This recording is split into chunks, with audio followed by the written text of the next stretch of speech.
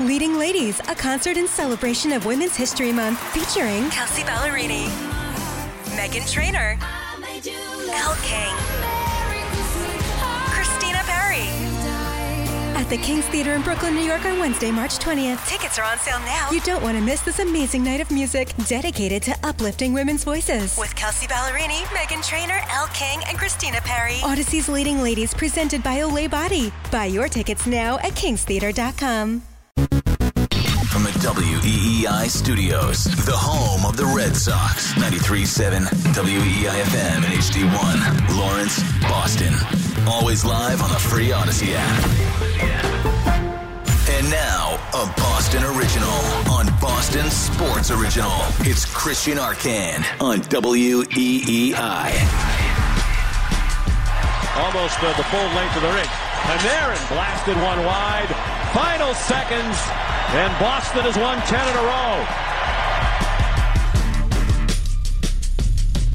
10 in a row for your Boston Bruins, who won again today. Boston Sports Original, WEEI. I'm Christian Arcand here for one more hour.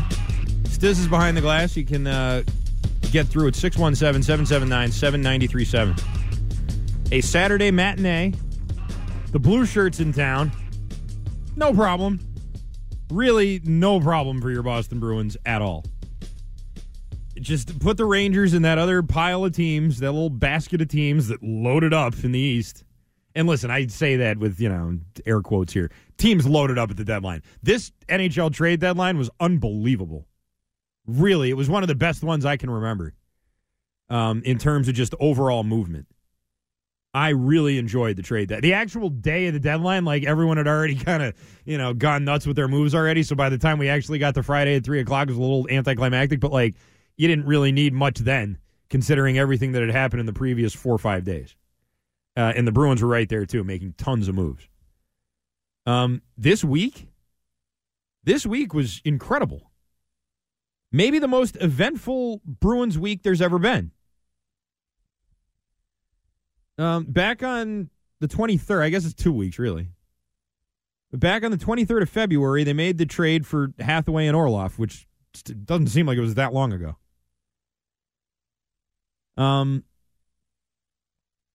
Couple games later, Linus Ullmark sets a franchise record for saves in a game. Couple days ago, they traded for Bertuzzi. And on the same day of the Bertuzzi extension, of the Bertuzzi trade, they extended David Pastrnak. And then that night, they won a game, becoming the fastest team to 100 points in the history of the NHL, which you may or may not know goes back a ways. It does. And then today, here come the Rangers, who just loaded up with Kane and all these other guys. And the Bruins politely sweep them to the side with an easy 4-2 win. And I'll tell you what, those first 2 goals, Tyler Bertuzzi comes behind the net, behind Shesterkin, who's one of the best goalies in the league. He maybe is the best goalie in the league, not named Linus Ullmark, just in terms of pure skill. And in terms of pure skill, maybe he's even better than Ullmark's unbelievable. But he had another game here where he didn't have to do that much. He had 24 saves. He had a couple of really nice ones. Second period, he had a couple of great stops. Bergeron had a goal in this game that was just there's an ad running during hockey games right now. There's this ad running where they show clips from old video games. Have you seen this, Stiz, where they show NHL 95? No. And then it's the PlayStation games, and then they show guys in real life doing some of those moves. And it's maybe we weren't crazy programming these moves into those old games. Maybe you could actually do that. Bergeron gets a feed from, I think it was Marchand. It was either Marchand or Orlov. I think Orlov got the secondary assist, but they both got points on it. I think Marchand's the one who scooted it over to him. And Bergeron let loose this wrister from right around the middle of the right circle. And Shesterkin was a little bit screened, I think, by his own guy. Bergeron's shot was a lifting puck that hit Shesterkin in the shoulder, bounced off his shoulder, hit the pipe into the net. And I was watching that going, this team, everything they do just works. You know what I mean? And no matter what it is, Bergeron ripping a wrister from the middle of this thing. You know, it wasn't the greatest shot in the world, but it was perfect. It was absolutely perfect. And then Pastrnak put the game away right after that with his 44th goal of the year. And that's all she wrote. That's not all she wrote. They got not an empty netter, but they got a goal, I think, on the extra attacker at the very end. But by then, the game was over. And the Bruins win again. The Bruins have now beaten the Rangers 3 times this year, all 3 times that they've played them, by scores of 5-2, 3-1, and now 4-2. Doing some quick math here, that is a 13-5 point differential. And the Rangers are supposed to be considered, I heard people say this week, are a team you really got to watch out for. And listen, I think the Rangers are pretty good. I think they're going to win some games here. They might surprise some people at the end of the season, especially now with these new guys. But that's sort of the point, I guess, is that whatever happens with these other teams, whatever happens with the Carolinas of the world and the New Jerseys and the other teams in the Metro, and whatever happens with Toronto and Tampa and the other contenders here in the Atlantic, the Bruins are just so far above them right now. And what Don Sweeney did at this deadline, between the Pastrnak extension, which doesn't necessarily impact this year, but may have kind of, all right, well, Pasta knows that he's loved and he knows that they care about him and they want him, and that this may be his best chance on this contract that he just signed to win a cup, so he's going to go all out. Like, I could see that. I could definitely see that. I hope that's not the case, by the way. But I could see that being a motivator for him. All right, here we go. I got a big extension, and this is maybe my last go-around here with my guys. And I don't think Marchand's going anywhere, but it may be it for Bergeron, maybe it for Krejci.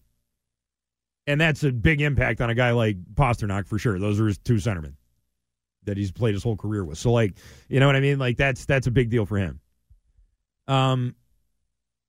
Then, with the Hathaway trade, the Hathaway-Orlov trade, I should say. You got both of them there. Orlov's been fantastic since they got him. He had that 2-goal game. He had an assist tonight. He's a black hole when you try and bring it into the zone. Graded on the forecheck, bat, whatever. I mean, he's tremendous. He's been tremendous so far. And I think he has as many goals with the Bruins as he had all year long with Washington. So, again, you tell me. Some people just like it here. I heard people say it. Razor said that. He goes, people just want to play in Boston. Guys just want to play here in Boston. And I'm like, interesting. And I wonder, why is that? Boston's a good hockey town. Is it the greatest hockey town? I don't know. There's some other good hockey towns. And it's not like we're in Canada here, there's, it's not like we're Toronto or Montreal. But there's a thing. I mean, there's a real thing with this team and this club, and I don't know if it's the guys who were there now. I don't know if Bergeron and Krejci and Marchand, all those guys weren't there. Would people still say that? People still say they want to play in Boston? I don't know. But they're here, and that's the thing. And it's cooking right now. It's been cooking all year. And you added some edge at the deadline, too. If there was one critique I had of this team is that they weren't particularly edgy. Didn't have a lot of guys that you sort of felt could go out there and take care of business if someone was, I don't know, taking liberties with them like in 2019 with the Blues. There's someone out there, instead of having Torrey Krug go skate down and deliver the hit now, they got a couple of guys who can do that. A couple of guys who can, and you saw Hathaway today. Trouba lays, I forget who it was, Noshik maybe, had this open ice hit on Noshik. Hathaway runs up, starts clipping at him, and Trouba pushes him back. Hathaway threw his gloves off so fast it was like they disintegrated into thin air. You can tell a guy likes to fight a lot when a couple of cross checks go back and forth, and then all of a sudden the gloves just literally disappear. Like I didn't even see him throw them off. You don't even see the motion. It's just they're gone. Like someone pulled them off with a rope or something.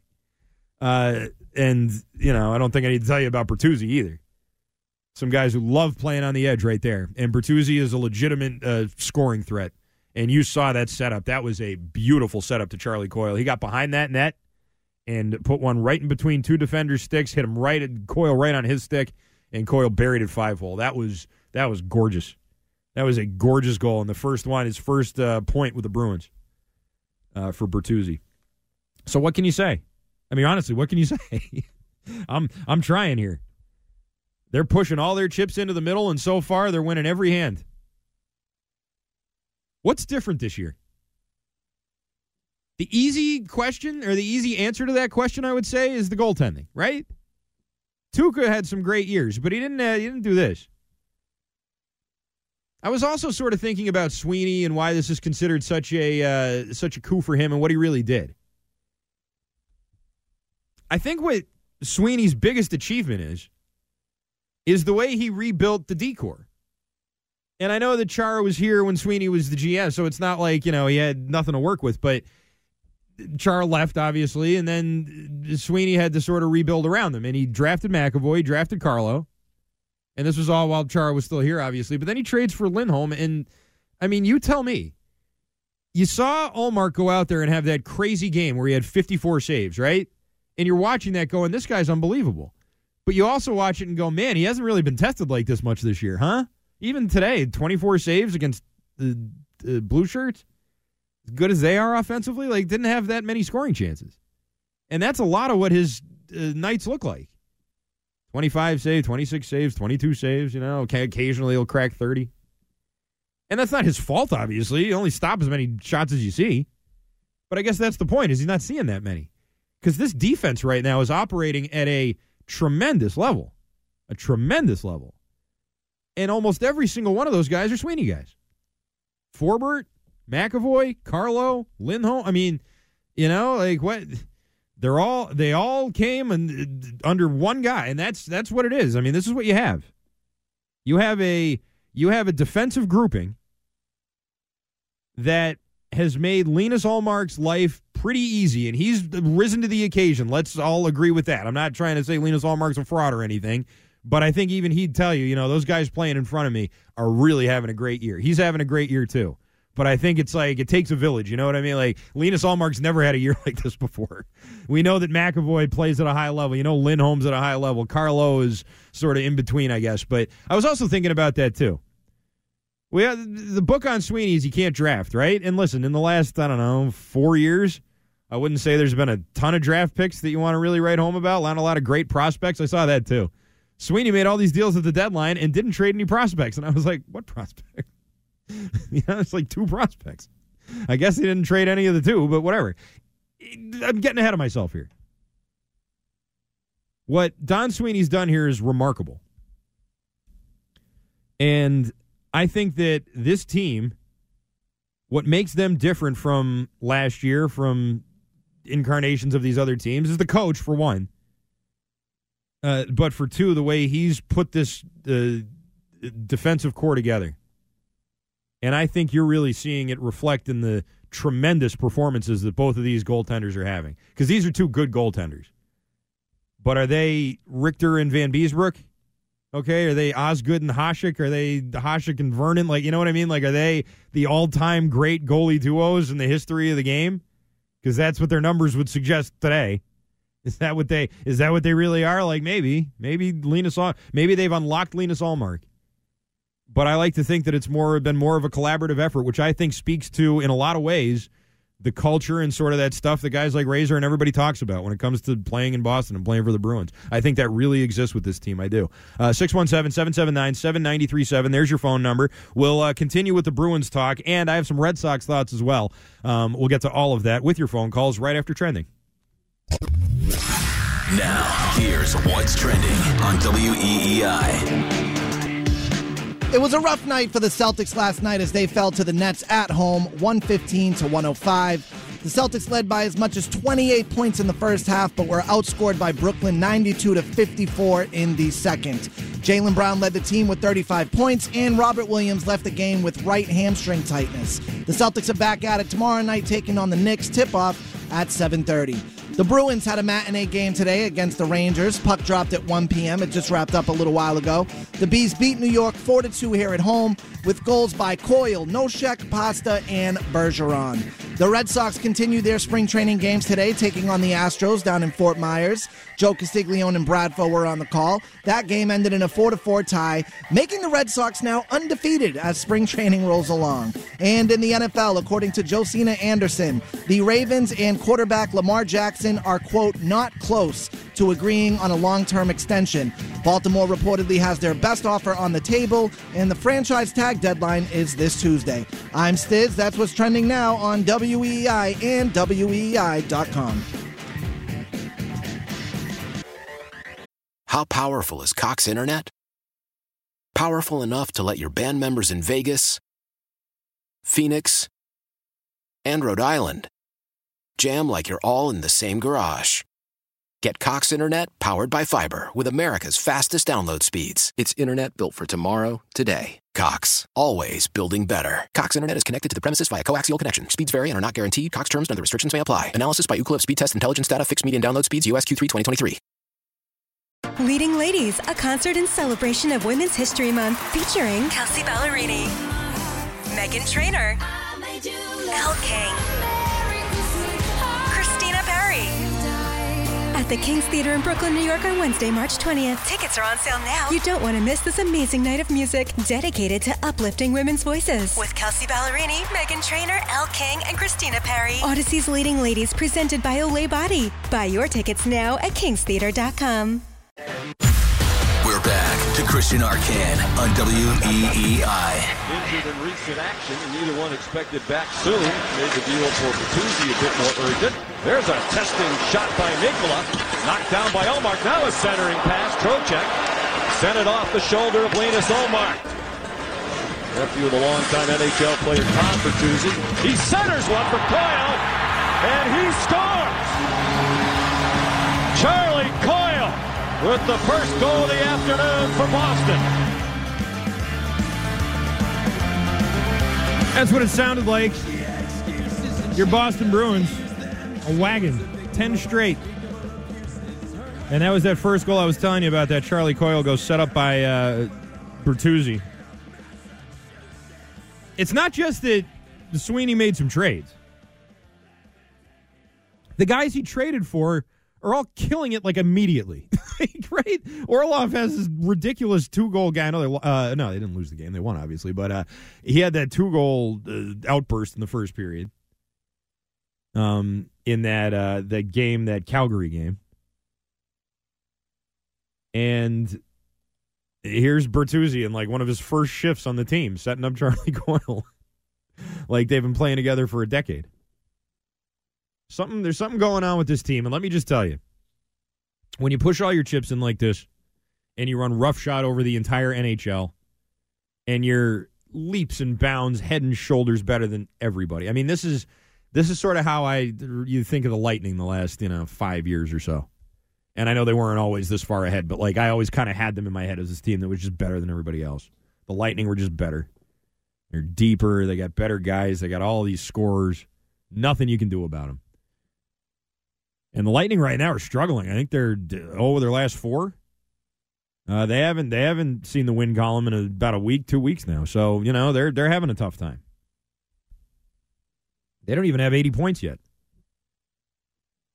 If you're the Bruins, and I'm asking Bruins fans out there right now, is there a team in the East or the West or anywhere in the NHL?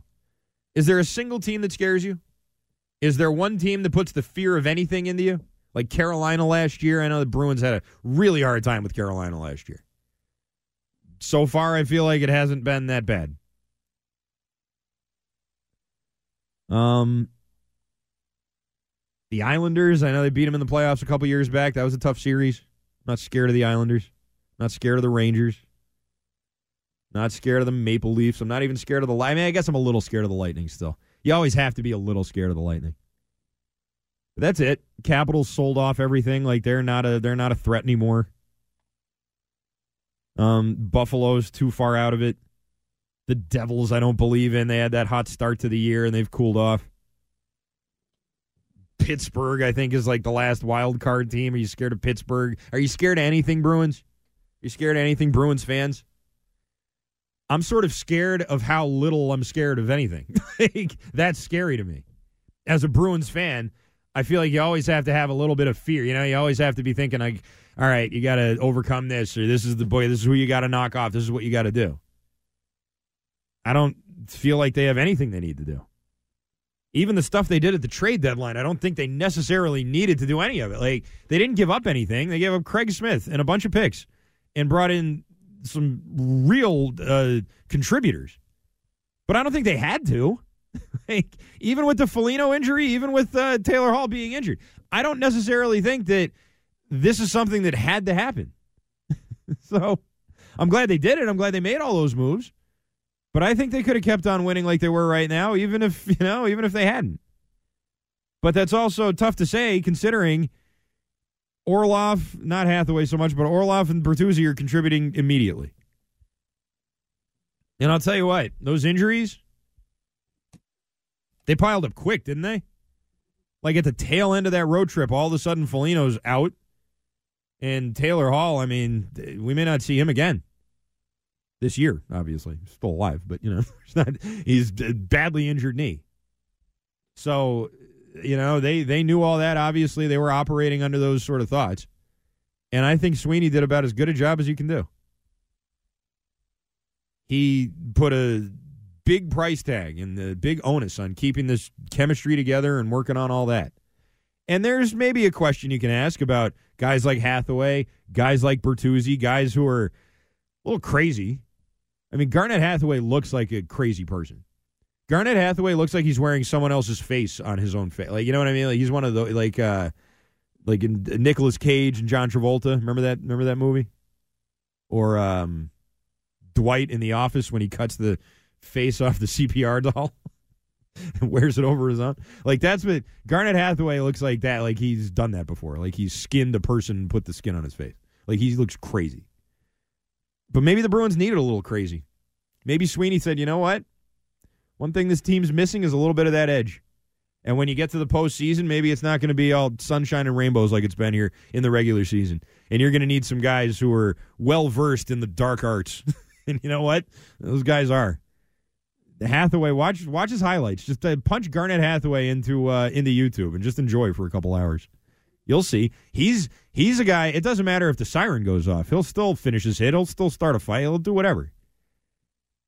He'll start a fight when his team's on a 3-on-2. And that's the one thing I sort of worry about. Like, I like that edge and Bertuzzi too, but both of those guys are guys who will maybe sort of lose themselves in the moment sometimes and let their emotions get the best of them. And they're both older now, and they were more known for that in their younger days, but that stuff doesn't always go away. And if you don't believe me, ask Brad Marchand when you get older.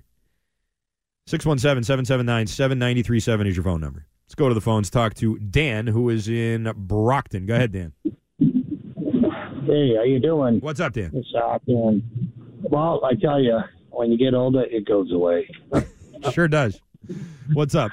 So I got a pair of goalies for you. Okay. Ken Dryden and Vladimir Tretiak. Mm-hmm. I'll tax your memory. Sure. 1972 Canada Cup. Okay. Well, what about him? Anyway, I'm just talking about two goalies who would stop anything. Those guys are unbelievable. Oh, yeah, sure, of course. Thanks for the call, Dan. Appreciate it. That's a good goalie. I thought he was going somewhere with it. Like, here's two good goalies. He's right. Those guys. Ken Dryden was great. Ken Dryden, we were talking about Dryden the other day. Why were we talking about? Oh, because Shaughnessy and I think also Spiros over at the Herald wrote about, and I think Spiros actually wrote it first, wrote about the 71 Bruins, which was well before I was born. You too, Stiz, I know, but the Bruins in the 70s, if you don't know, ran the whole city. I mean, like literally ran the whole city. Like they had the Daisy Buchanans, and they were the teams winning all the championships. Like they had this whole city humming every year. It was a hockey town back then, boy, I'll tell you that. Sanderson and those guys. I also learned today that Derek Forbert's named after Derek Sanderson. I never knew that. But yeah, back in the 70s, Bobby Orr and those guys, I mean, they were winning cups. And they won one in 70. And then in 71, they had this unbelievable regular season. I think the best in Bruins history. Maybe until now. And they were odds-on favorite to win. Everybody thought they were going to just cruise through the playoffs and destroy everybody like they did the year before. And, Orr and all these guys talked about how that was actually the best team. That was the most talented team. Everybody was in their prime, blah, blah, blah, blah, blah. And that was Ken Dryden, who was an AHL call-up. And I forget who Montreal's goalies were that got hurt, but two guys got hurt, and so they called up Dryden for the playoff series, and Dryden completely stood on his head and knocked the Bruins out. And the Bruins won the Cup before that year and after that year, which makes it a little different from these Bruins now. I understand the point everyone's trying to make. I understand the point that they're trying to say here with the Spiros and Shaughnessy and all that about, you can have a great regular season and then come up short. And listen, in the NHL, I don't think there's a league in American sports anyway that's more common. A team that's just on fire and looks unbeatable and then gets into a playoff series with a hot goalie and it all just comes crashing down. I mean, that happens all the time. And the only thing about it is the Bruins have had the hot goalie all year. No matter which one they put out there, it's the hot goalie. You know what I mean? Like they're constantly the team that's running the hot goalie out. And that's a nice position to be in, There was also a whole bunch of angry people all mad about you trade one of the goalies if you can. And listen, I didn't think it made sense to do it this year. But I'm seeing a lot of people say, how could you possibly? I thought you knew hockey. How could you possibly suggest trading one of your goalies? Really? Like, do you think they're both really good?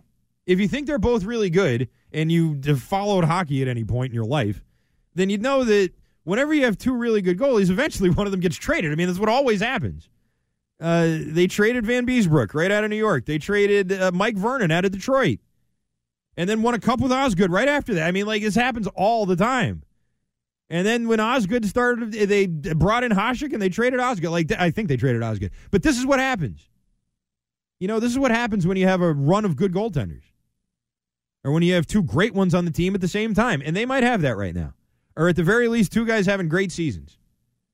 I'll tell you what, when they signed Ullmark at $5 million, I never in a million years thought he'd do anything close to this. I didn't even think he'd be the starter.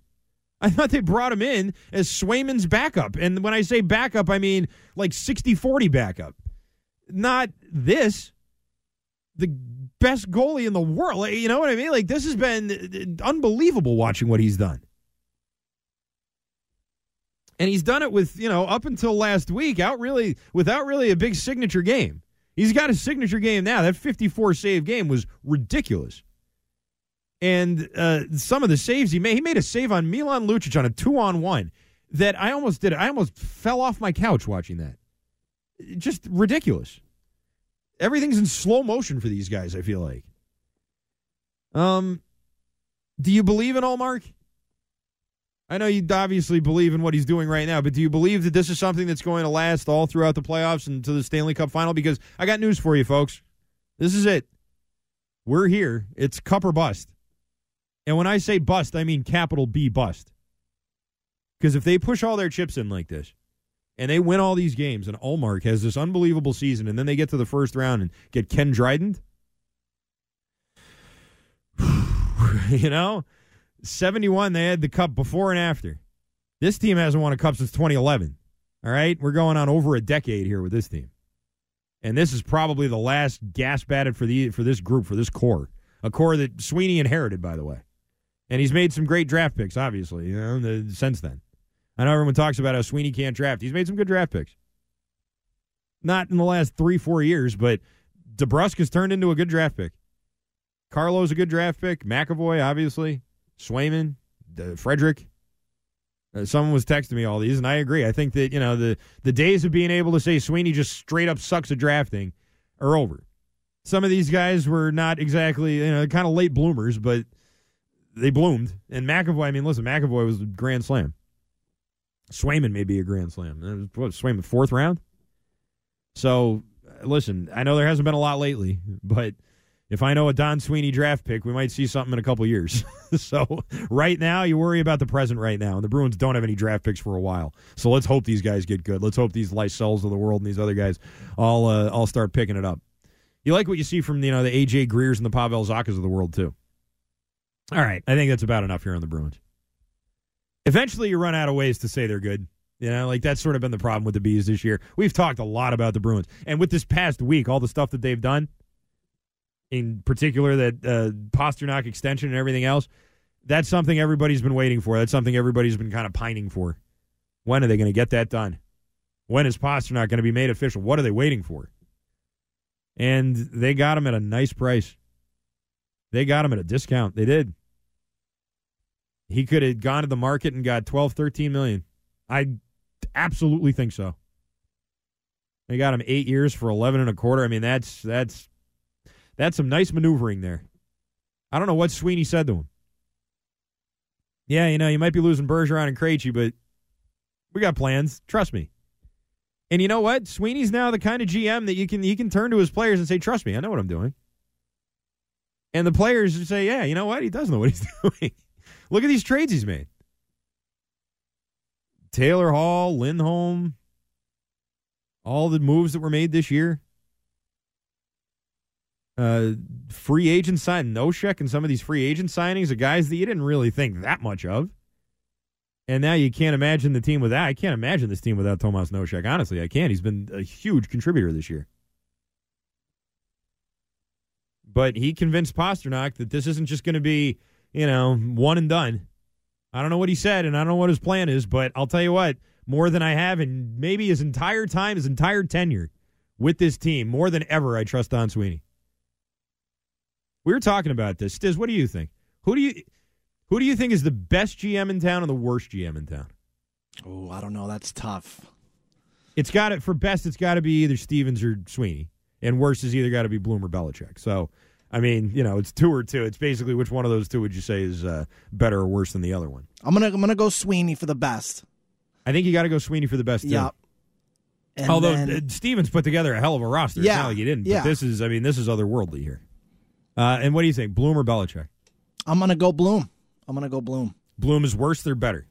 Worse, okay. Yeah. See, I lean that way, too. I think you got to go Sweeney here just because this could be a historically good, best team in the history of the league. All right, so you got to go Bloom there. Sweeney. Not Bloom, sorry, Sweeney.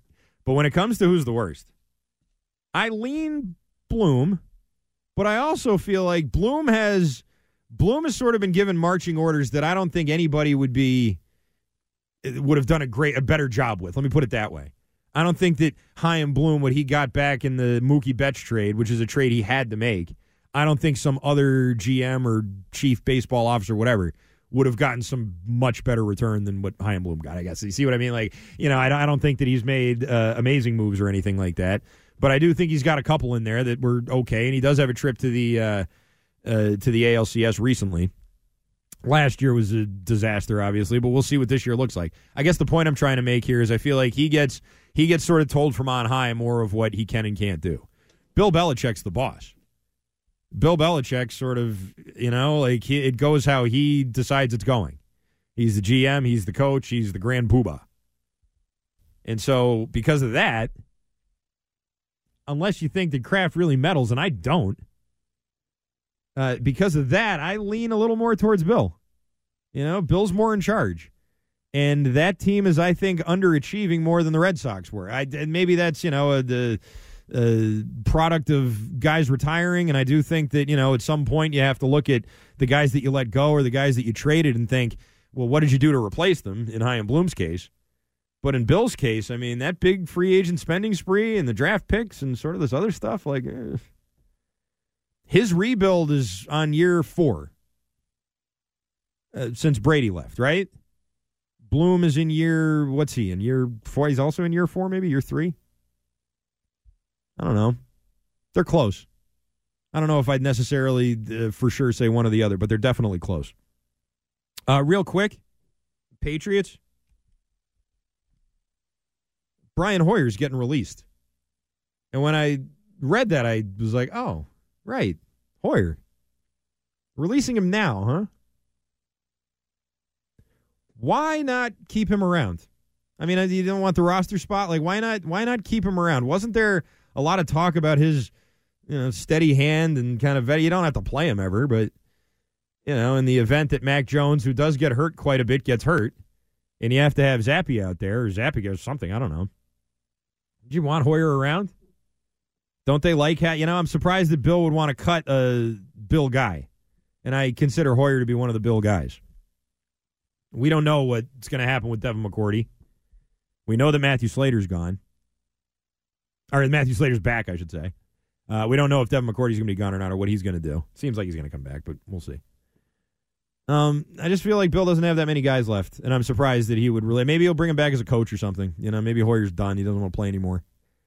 And they have an opening at offensive. I don't want to say offensive coordinator, but whatever Matt Patricia used to do.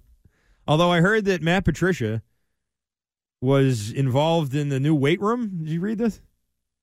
No, I didn't see this. Yeah. Matt Patricia, who a lot has been sort of said about him recently between the Patriots and the Broncos and Sean Payton and all that. And at this point, I feel kind of bad, because it looks like the guy's out of a job. Kern came on here and said he's untethered, which, I mean, speaking as someone who's been untethered a few times, I got a nice call from my boss saying, hey, we've decided to untether you. I know that's a weird way of putting it, but it seems like that's sort of what's happening there. But now it's like, oh, he's designing the weight room now, like the new weight room. And this coming after the Patriots got all those bad grades on a survey. And there's one more thing I just wanted to say about that survey. They were 24th. They got a bunch of, Fs, and players just not super impressed with the facilities and the travel arrangements and all that other stuff, which some of it I was like, wah. But some of it I was like, yeah, this is kind of an old stadium. I guess I get it. David Andrews comes out at some Patriots charity thing, gets asked about the survey, and he goes, well, surveys can be skewed. It's like, yeah, but it's a survey. Like, they asked all the players on the team, what do you think about this, this, and this? And this is how they answered. What was skewed exactly? And also, who do you trust?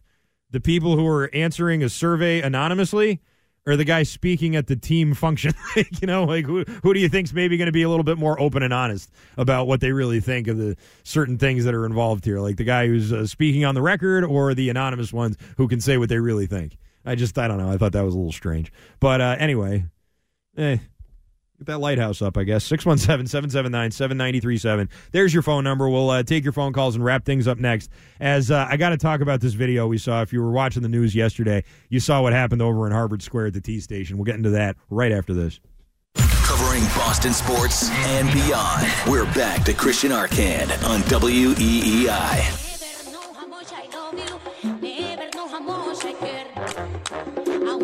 Your arms around me, I get the fever that's so hard to bear. You give me fever. All right, we got a couple minutes left here. If you want to call in, you got to do it fast. 617-779-7937. It's Arcand.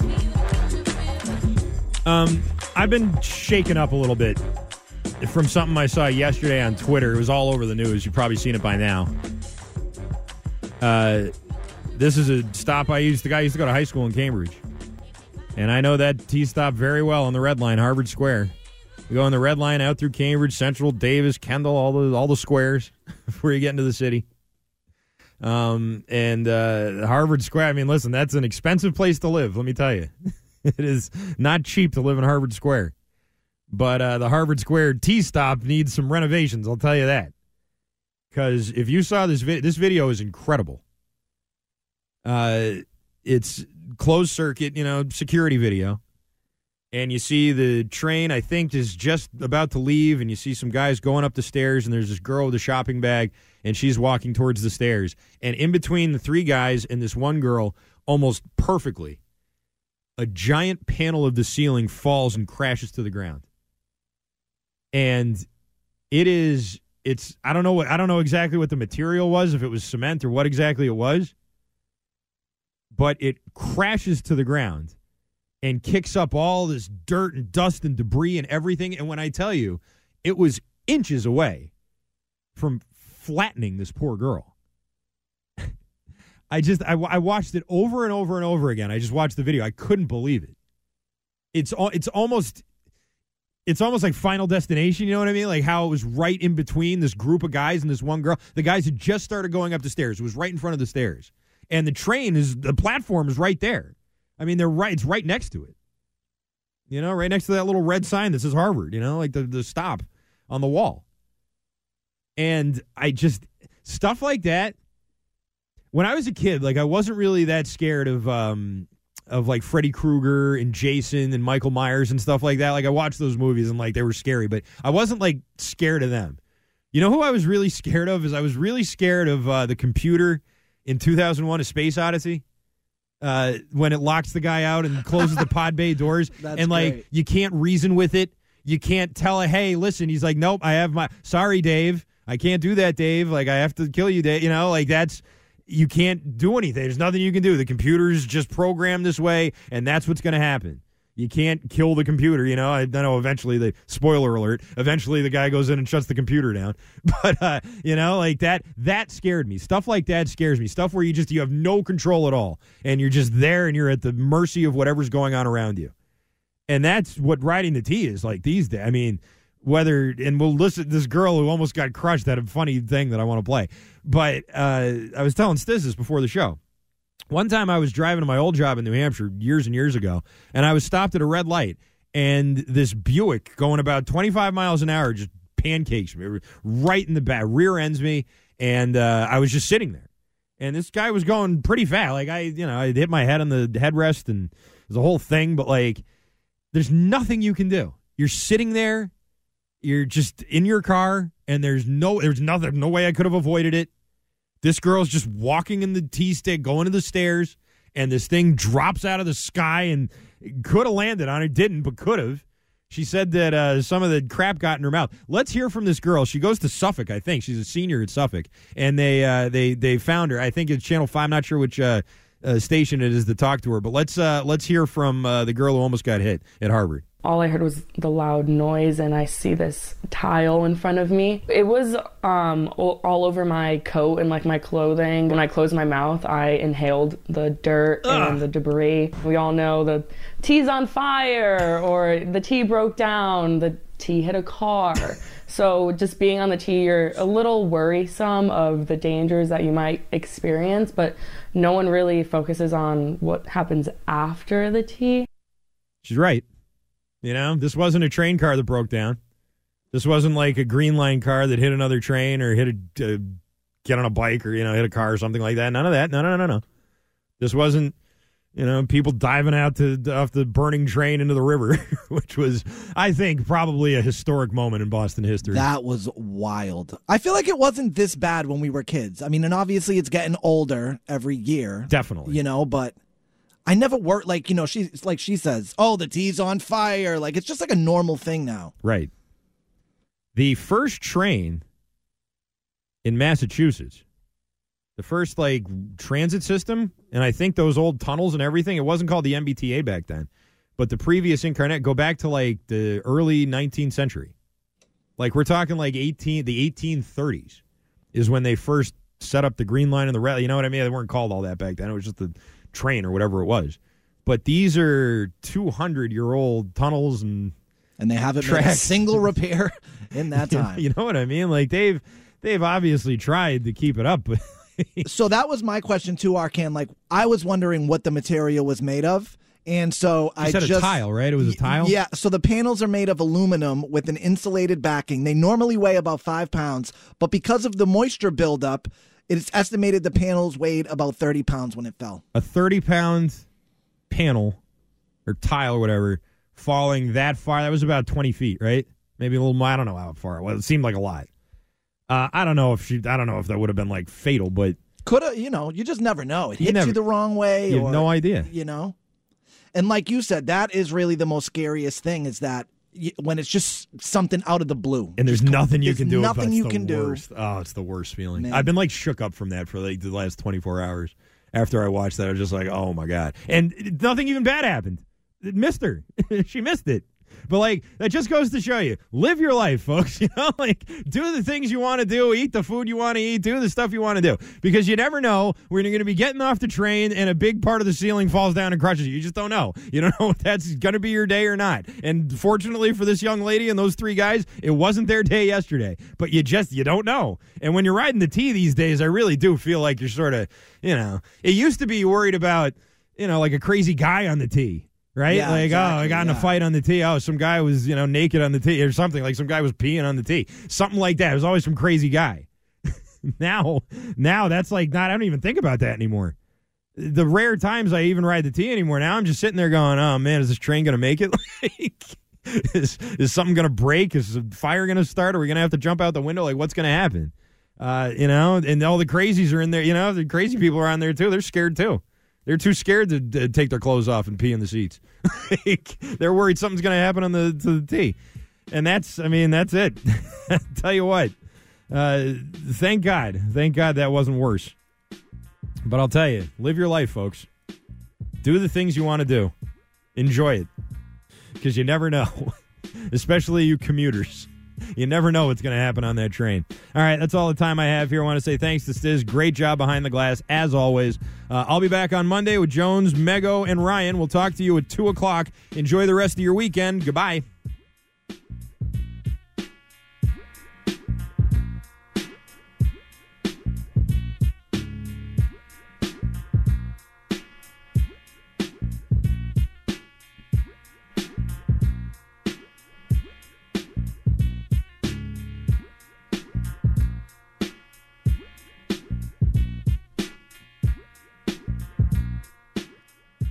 We all agree that reducing carbon emissions is a good thing. And once again, Toyota is leading the way. We hear a lot about fully electric vehicles, and Toyota has them with more on the way. But we also know a BEV is not for everyone. Whether it's because of cost, range, or concern about finding a charging station when you need it. Plus, the raw materials used to manufacture batteries are limited. Enter Beyond Zero, Toyota's vision for a carbon-neutral future. In vehicles and in manufacturing plants, too, in the years ahead. The materials used to make just one long-range battery for an EV could be used to make batteries for 6 plug-in hybrids or 90 gas-electric hybrids. That's why Toyota's position today is electrified, diversified, empowering you to choose how to reduce your own carbon footprint with the vehicle that's right for you. A hybrid, plug-in hybrid, or battery EV. So shop, learn more, and get details at toyota.com/beyondzero. Toyota, let's go places. Leading Ladies, a concert in celebration of Women's History Month featuring Kelsey Ballerini, Meghan Trainor, Elle King, Christina Perri. At the King's Theater in Brooklyn, New York on Wednesday, March 20th. Tickets are on sale now. You don't want to miss this amazing night of music dedicated to uplifting women's voices. With Kelsey Ballerini, Meghan Trainor, Elle King, and Christina Perri. Odyssey's Leading Ladies presented by Olay Body. Buy your tickets now at kingstheater.com.